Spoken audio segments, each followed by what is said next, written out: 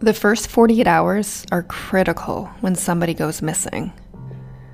But no one even realized that Sky was missing until after 48 hours.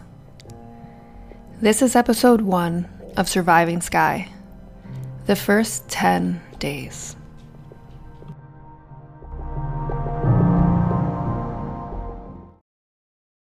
It was April 1st, 2008.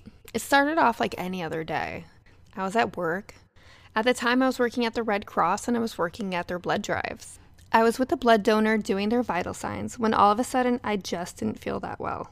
There was something wrong with my vision. I couldn't see clearly out of my right eye. I excused myself and let my supervisor know what was going on.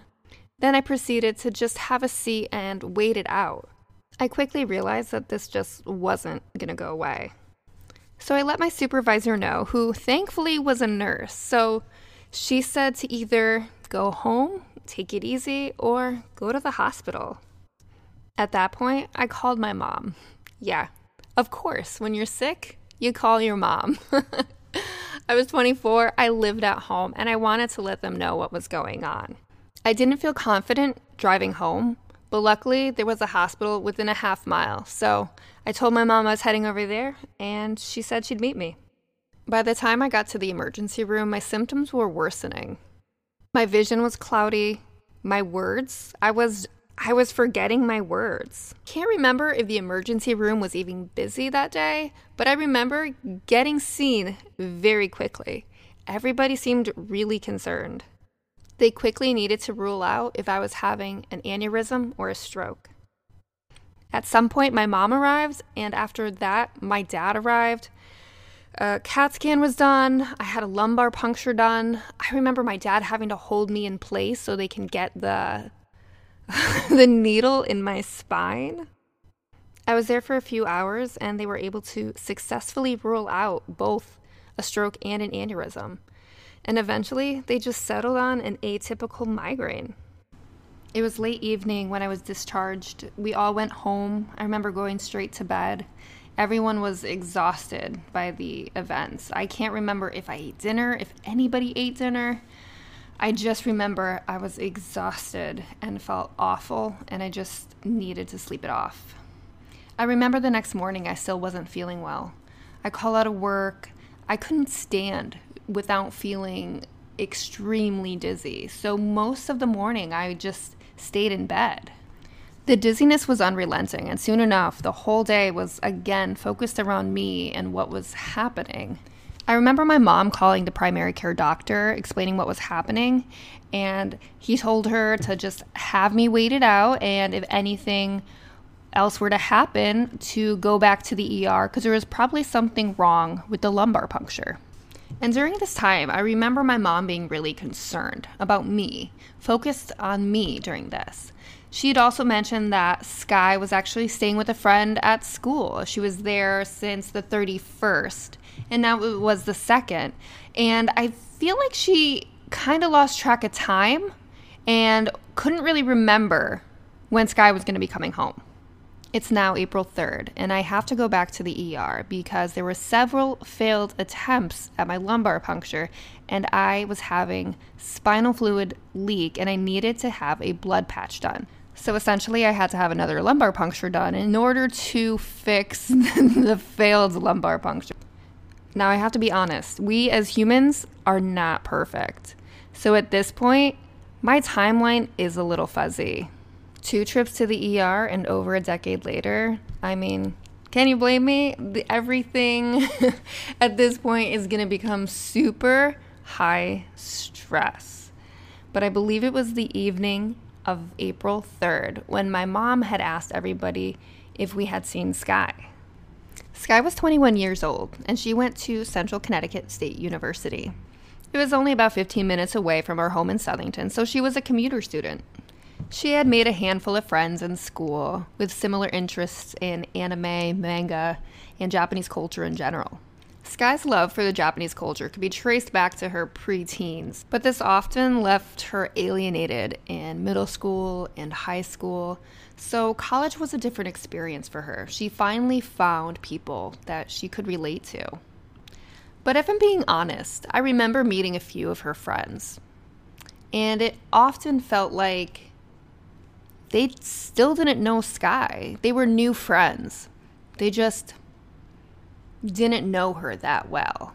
And Sky's anxieties were really apparent to me, but I don't think that these new people really recognized it for what it was.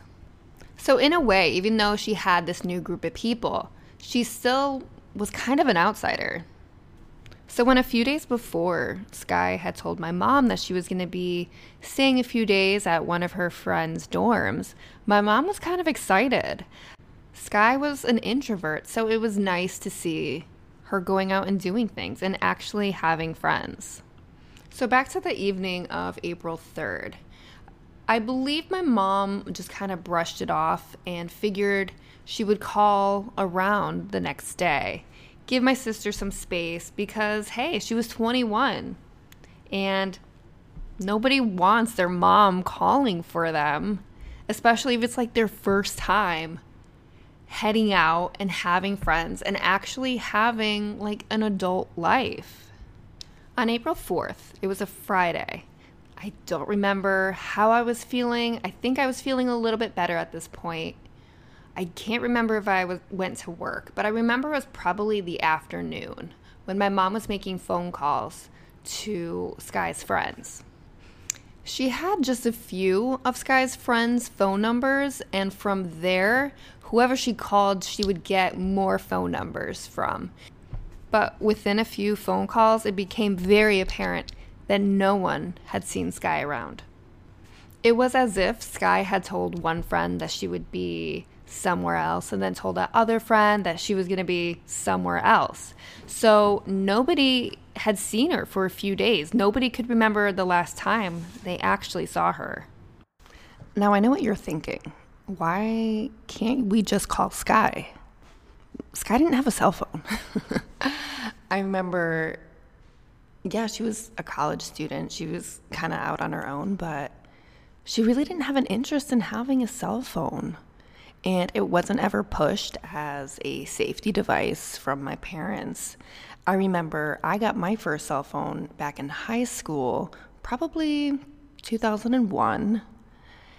And I got it because all my friends had it, to be honest. That's why I wanted it. And of course, I was going to be going off to school and I wanted to be in contact with people. My family was just kind of slow adapters to new technologies. And I know it's 2008 in this era and it's not a new technology, but yeah, my sister didn't have a cell phone. My parents didn't have a cell phone. To this day, my brother still doesn't have a cell phone. So on the afternoon of April 4th, it became very apparent that nobody knew where Sky was. This isn't to call up my parents in any way, but my parents don't deal well with stress, anything that breaks their normal routine. To be honest, they have been living in the same town for, 40 years. And I've definitely seen them use their GPS just to get around town. So that's just kind of the picture I want to paint. So when you're put in a situation where you don't know where your child is and you are that type of person, things don't go smoothly.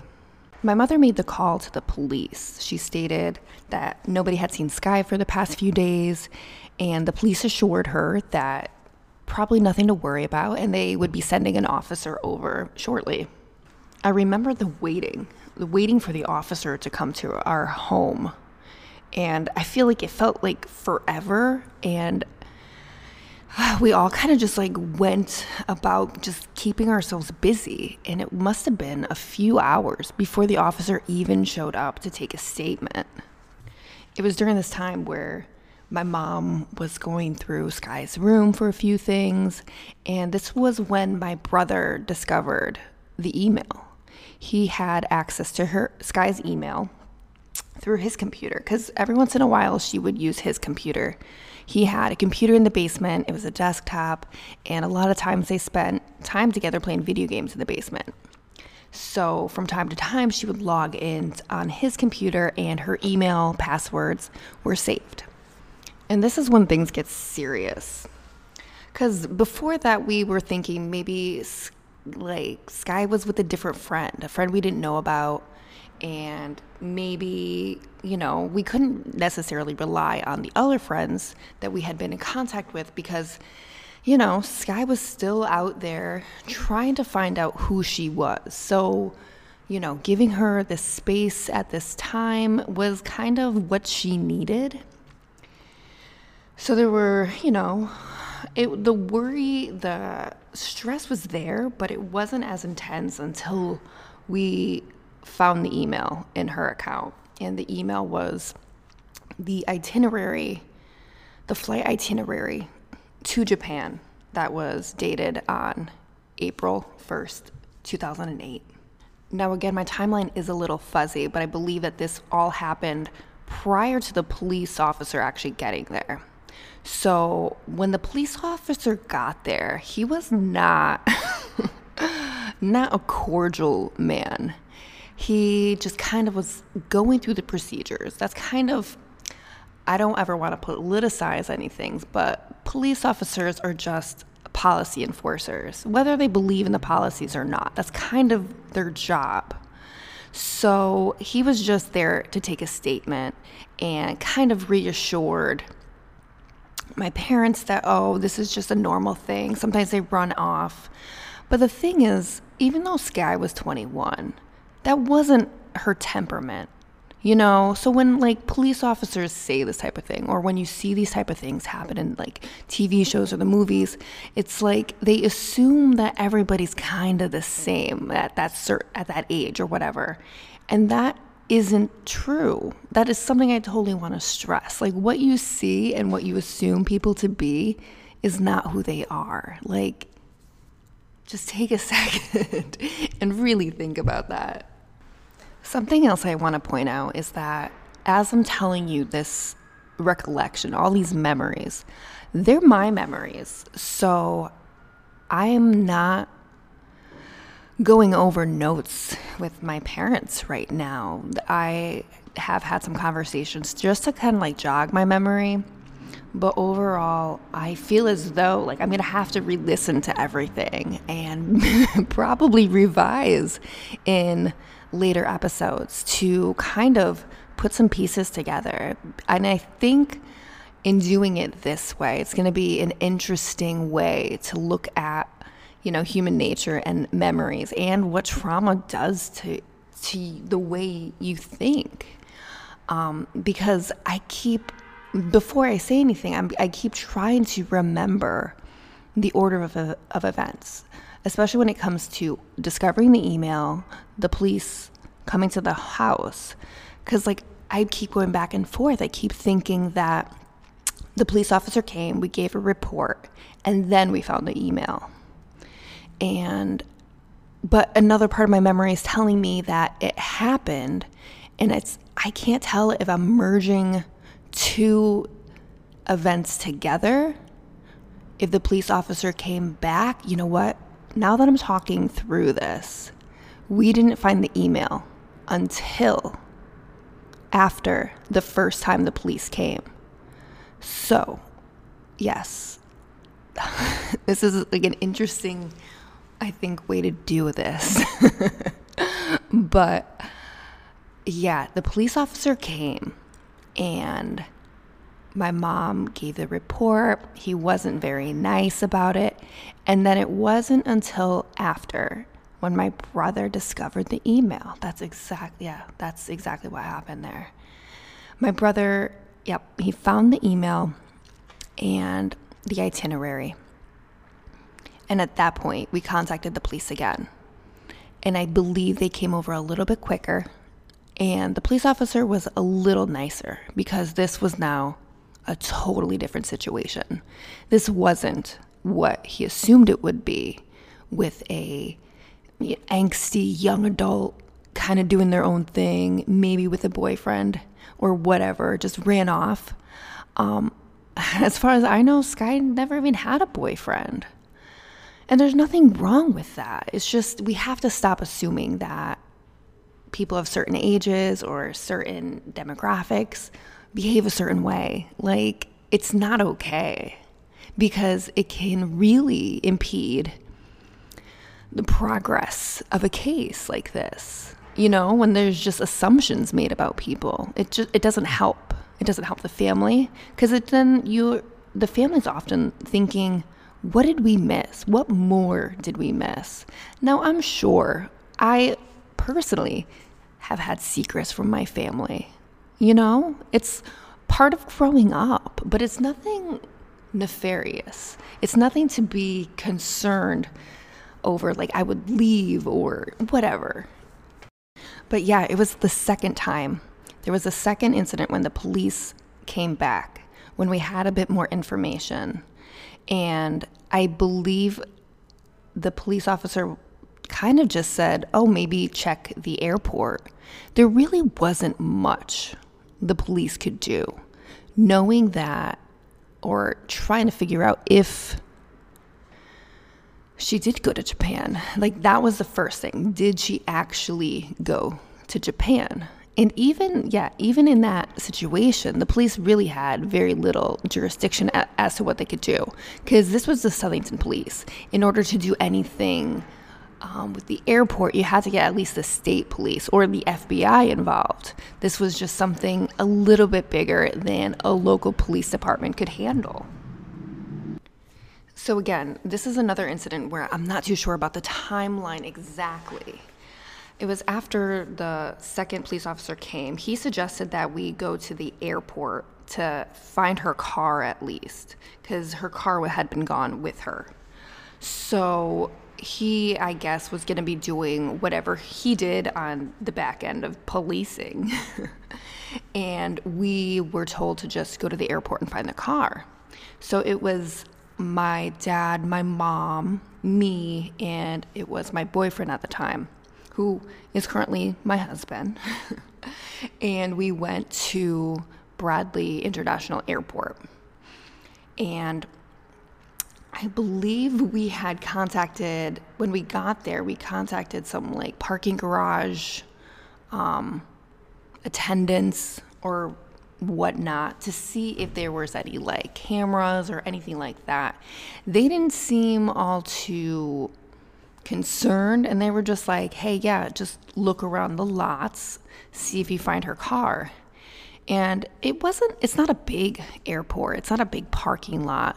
It all just depended on where she was parking. So if she parked next to the terminals, it's not that big. It's maybe 4 to 5 floor parking garage and just like an outside area that adjacent that held maybe another like 100 cars.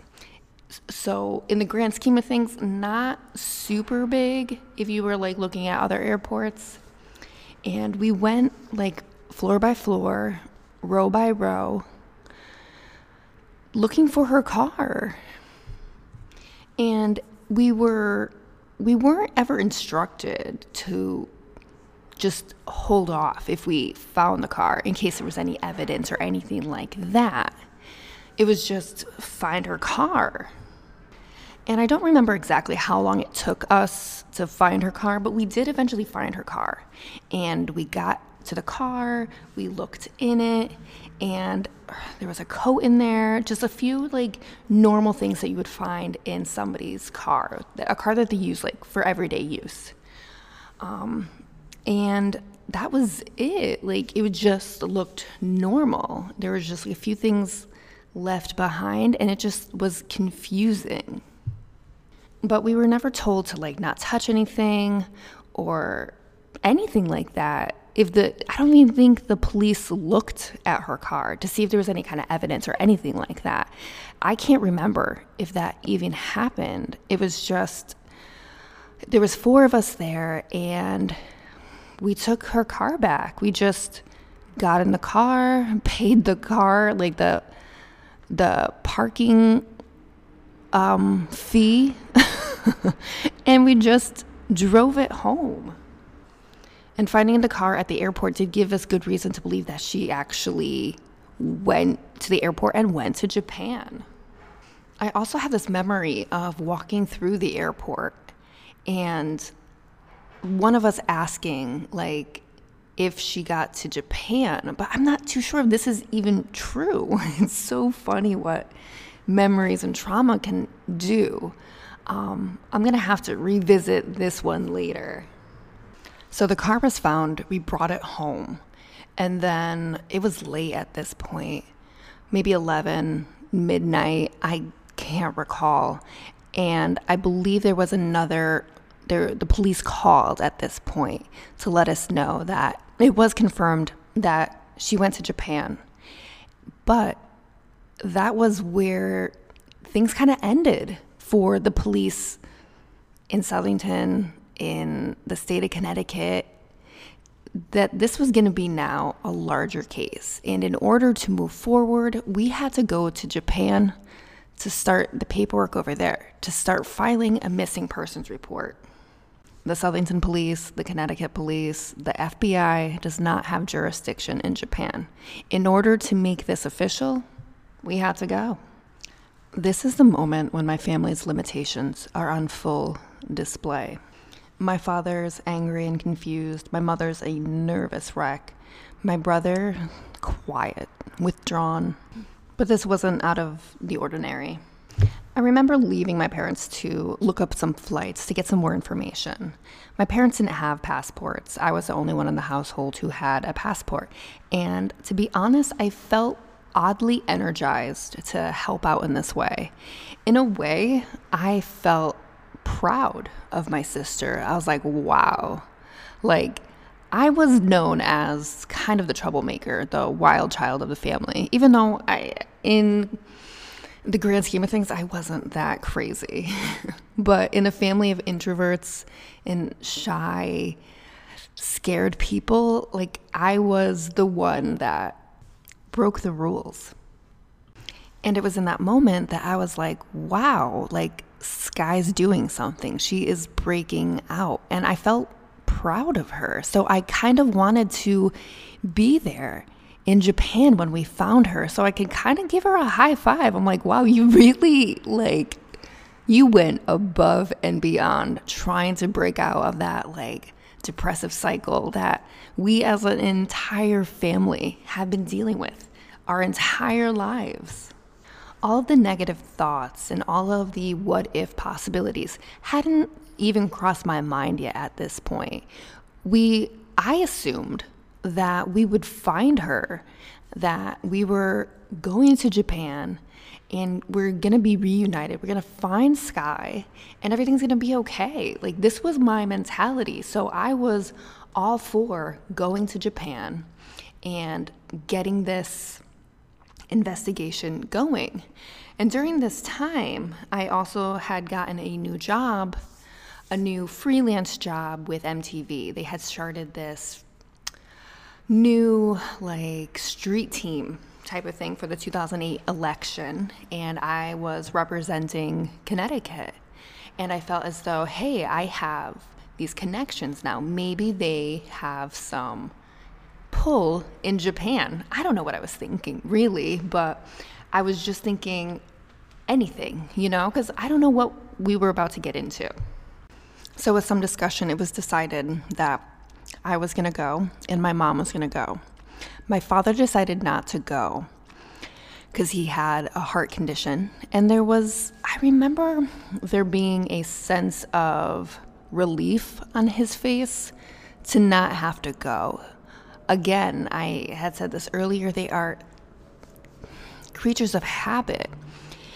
And this was a type of stress that was eventually and is still slowly but surely tearing them apart. Now, the first order of business was to get my mom a passport. We had to get it expedited. Obviously, we know how bureaucratic the U.S. system is and how it can take weeks, months to get a passport. So the police had arranged for us to get the passport expedited. We needed to go to another facility down in Norwalk, Connecticut that processed expedited passports. And due to our situation, this would be possible.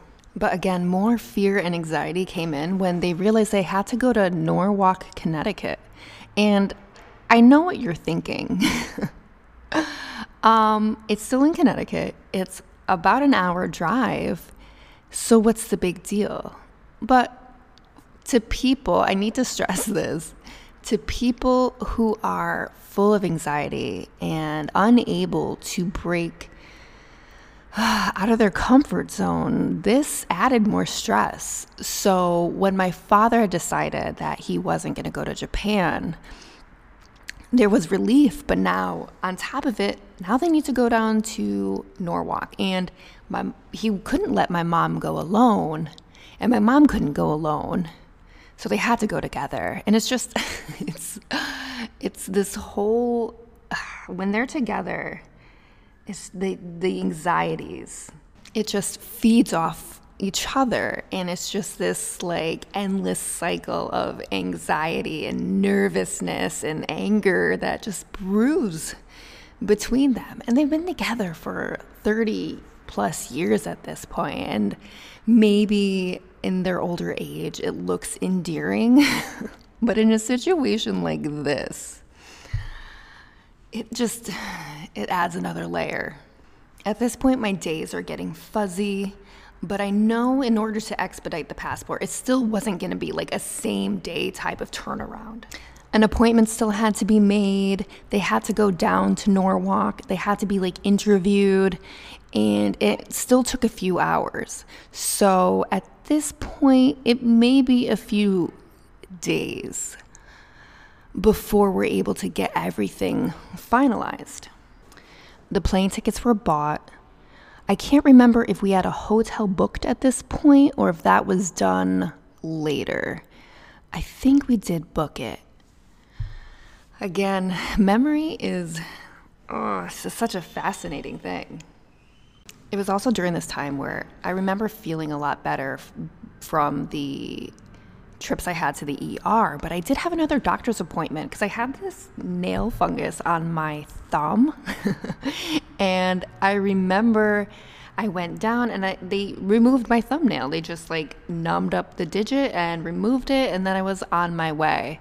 And all of this happened before having to board like an 18-hour flight to Japan. So several spinal taps, a new diagnosis of migraines, and losing my thumbnail.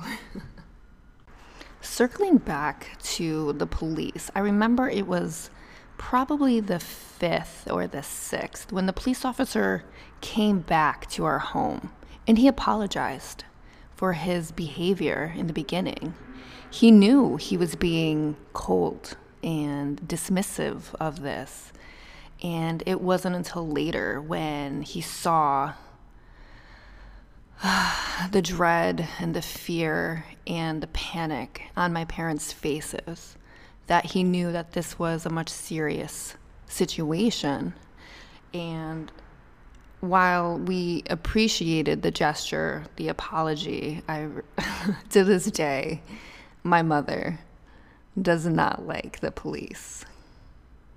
It was April 10th when my mother and I finally boarded the flight to Japan. My father dropped us off at the airport. I can't remember if my brother came or not. And I remember knowing my mom. She's a sweet woman, but in a state of anxiety, of high stress. She already has a speech impediment. So in high stress situations, it becomes so much worse. And she becomes almost catatonic. She's oblivious to a lot of things. And again, not being an adventurous person, getting on an airplane, like I can't remember the last time she was on an airplane. I believe I was 13 prior to this when we went to Florida on a family vacation. So it's 2008, and the last time she was on an airport was probably like 1994. So going into an airport, again, dealing with, the disappearance of her daughter, Like, that's a high stress situation. And I remember trying to just be as helpful and as like being the bigger person and taking charge. And just to make my mom's life a little easier and not to add stress. I remember wearing the brightest color hoodie I've owned. It was like neon yellow and pink and green, just because I know that in a state of high anxiety, my mom can kind of become a little oblivious. So I didn't want her to get lost, and I didn't want her to lose me. That's like another thing you just don't want to add when you're trying to find somebody already. And I wore this ridiculous sweatshirt just to keep her a little calmer, just so she would be able to spot me in a crowd. Like if one of us had to use the bathroom when we got kind of turned around. It's little things like that, like I remember having to keep in mind. And I remember just trying to ensure that everything was going to be okay and we got this and we're going to find Sky. And yeah, and then that began our journey to Japan.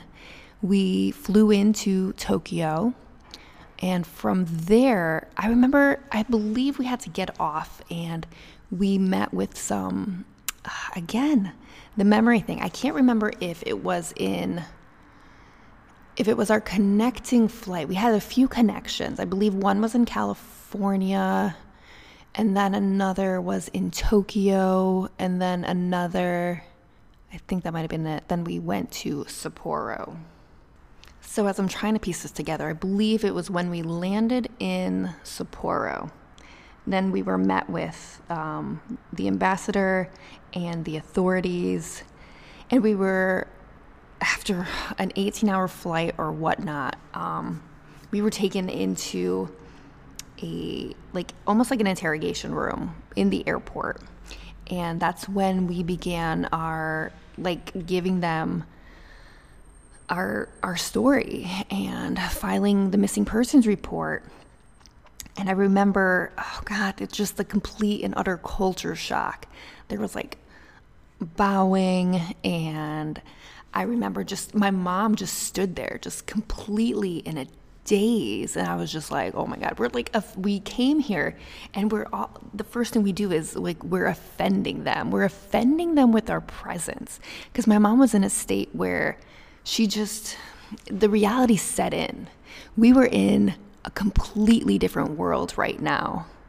And she didn't know where to go. She didn't know what to do. So this is when I kind of took the reins and I did all the talking. I don't think my mom said a word. And if she did, it was just exacerbated by her stutter and nothing came out. And it was hard to read the faces of the police officers, of the investigators, because culturally, it's different. It is. And there's no time within 10 days to become educated in another culture. And we learned very quickly that we were out of our element and everything we did just seemed to offend them. Like, these brash, big American women are here to insult them. Oh man, it was so overwhelming. And I don't know if I was speaking too fast or if things were getting lost in translation.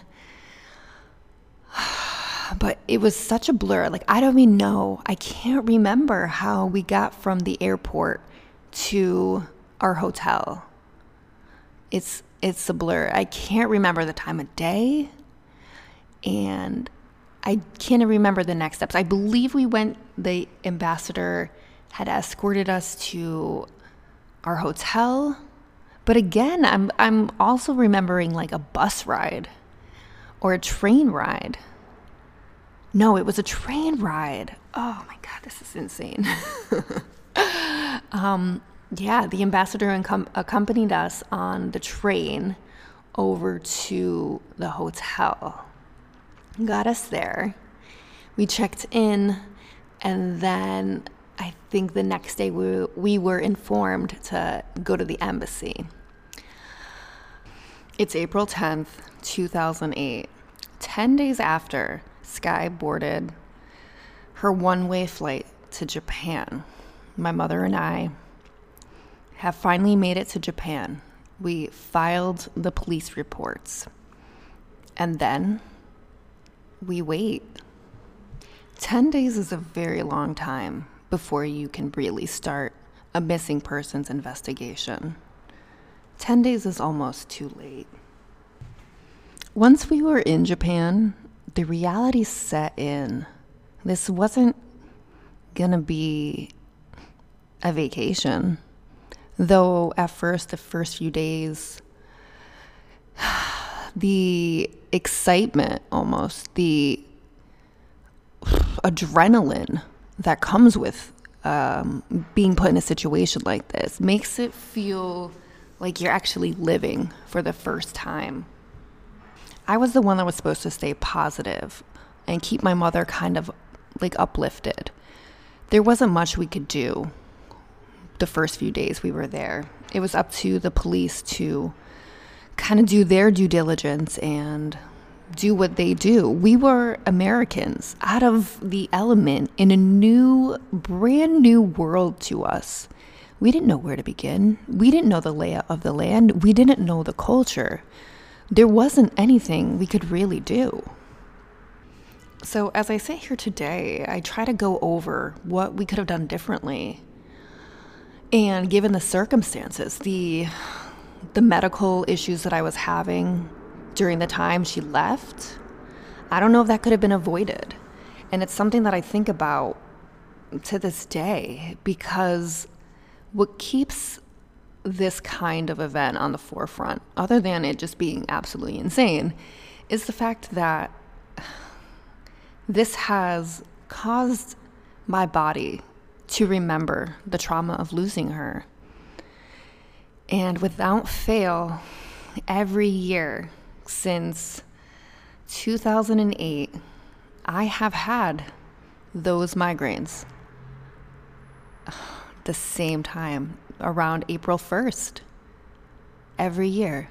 It's insane. It's this connection that remains with me today. It's this connection that has shaped my views on so many things and how things work in this world.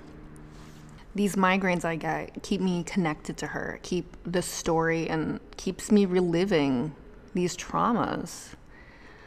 It also kind of gives me hope, like maybe in this insane world, maybe there's this connection that she's still out there, that she's still trying to reach out.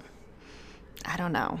It's complicated, and it's maybe my own personal way of dealing with this. But yeah, that was the first 10 days.